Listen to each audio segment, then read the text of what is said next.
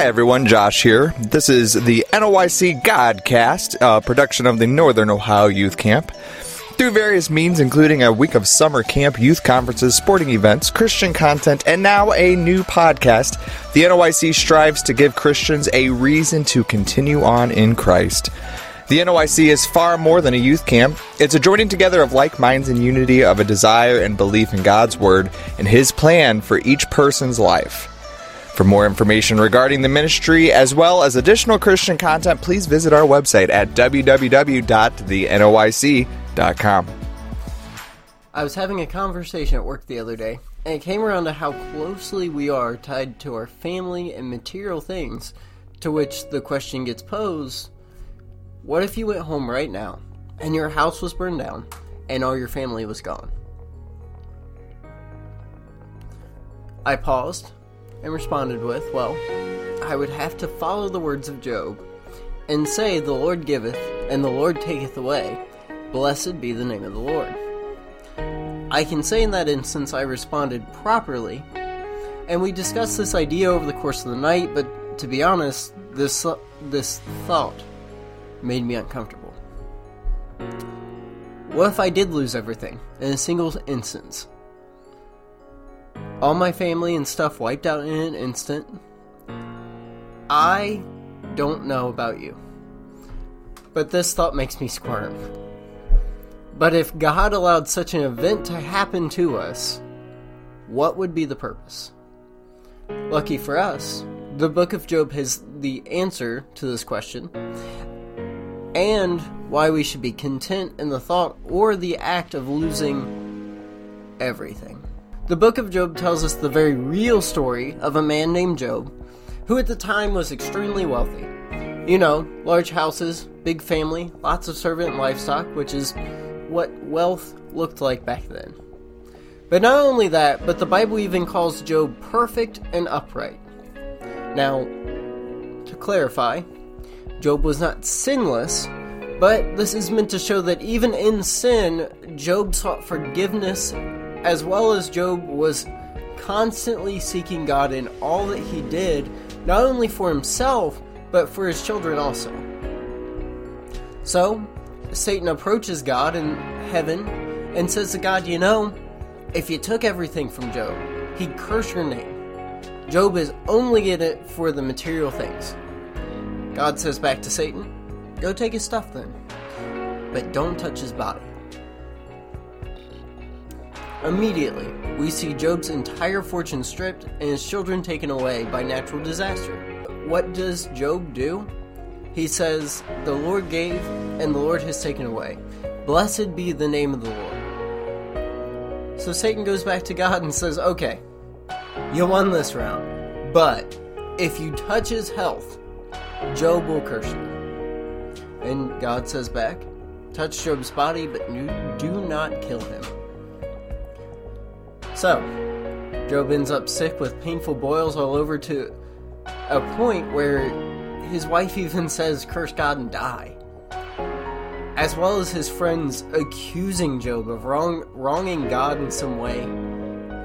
Job ends up calling his wife foolish and defends his own character to his friends, all the while pondering why God had allowed these events to happen to him. God finally answers and says, my ways are higher than your ways. I have plans and plans that you cannot understand.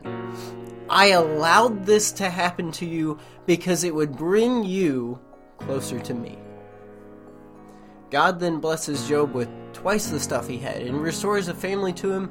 And the Bible tells us that Job lived a long and happy life. And the Bible even specifies that he ended up dying full of days, which means he died with the utmost contentment. All that summarizing to say this. We should not be uncomfortable with the idea of loss. Unlike Job, who was not able to get an immediate answer from God about why he was allowed to go through these trials, we have the answer right in front of us in the book of Job.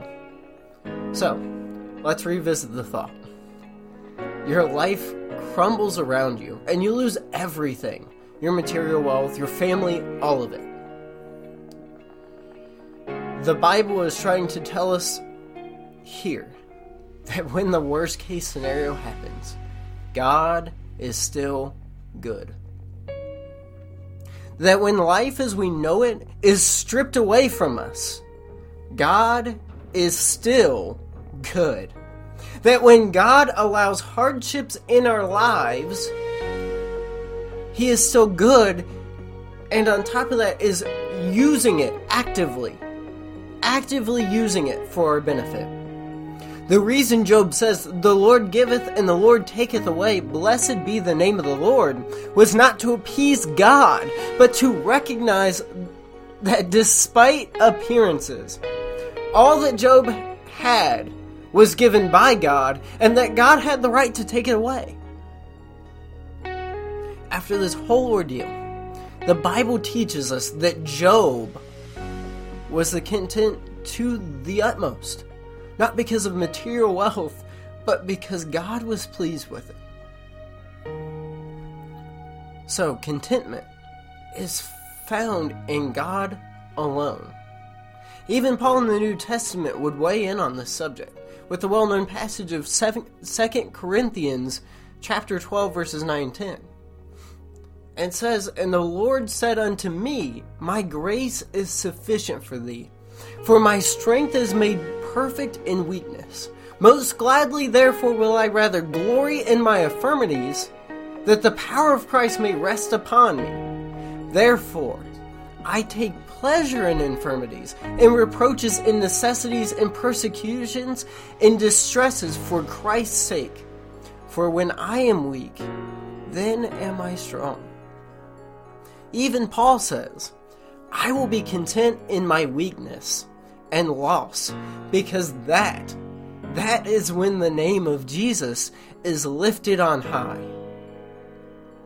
I want to emphasize, as Christians, it is ever so important that we grasp this peace that passes all understanding. If contentment comes when we lose everything, we should be even more content while we still have it.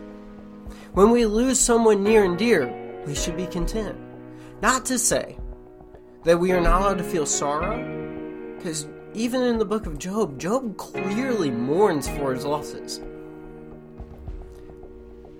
But Job praises God even through his mourning.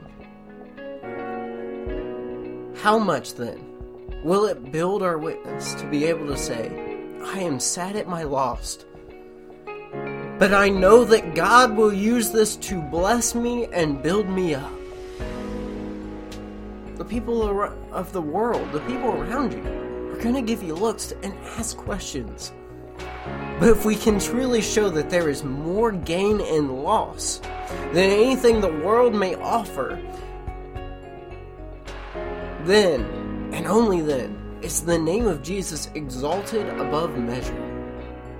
Remember, when your family, or your things, or your job, or your country, or your health, or the whole kit and caboodle comes tumbling down, praise God, because He's got something greater. I pray for all of us to grab a hold of this mighty contentment only found in Jesus Christ. Today's considerable quote comes from C.S. Lewis, and he writes, "I would rather be what God chose to make me than the most glorious creature that I could think of. For to have been born in God's thought and then be made by God is the dearest, grandest, and most precious thing in all thinking."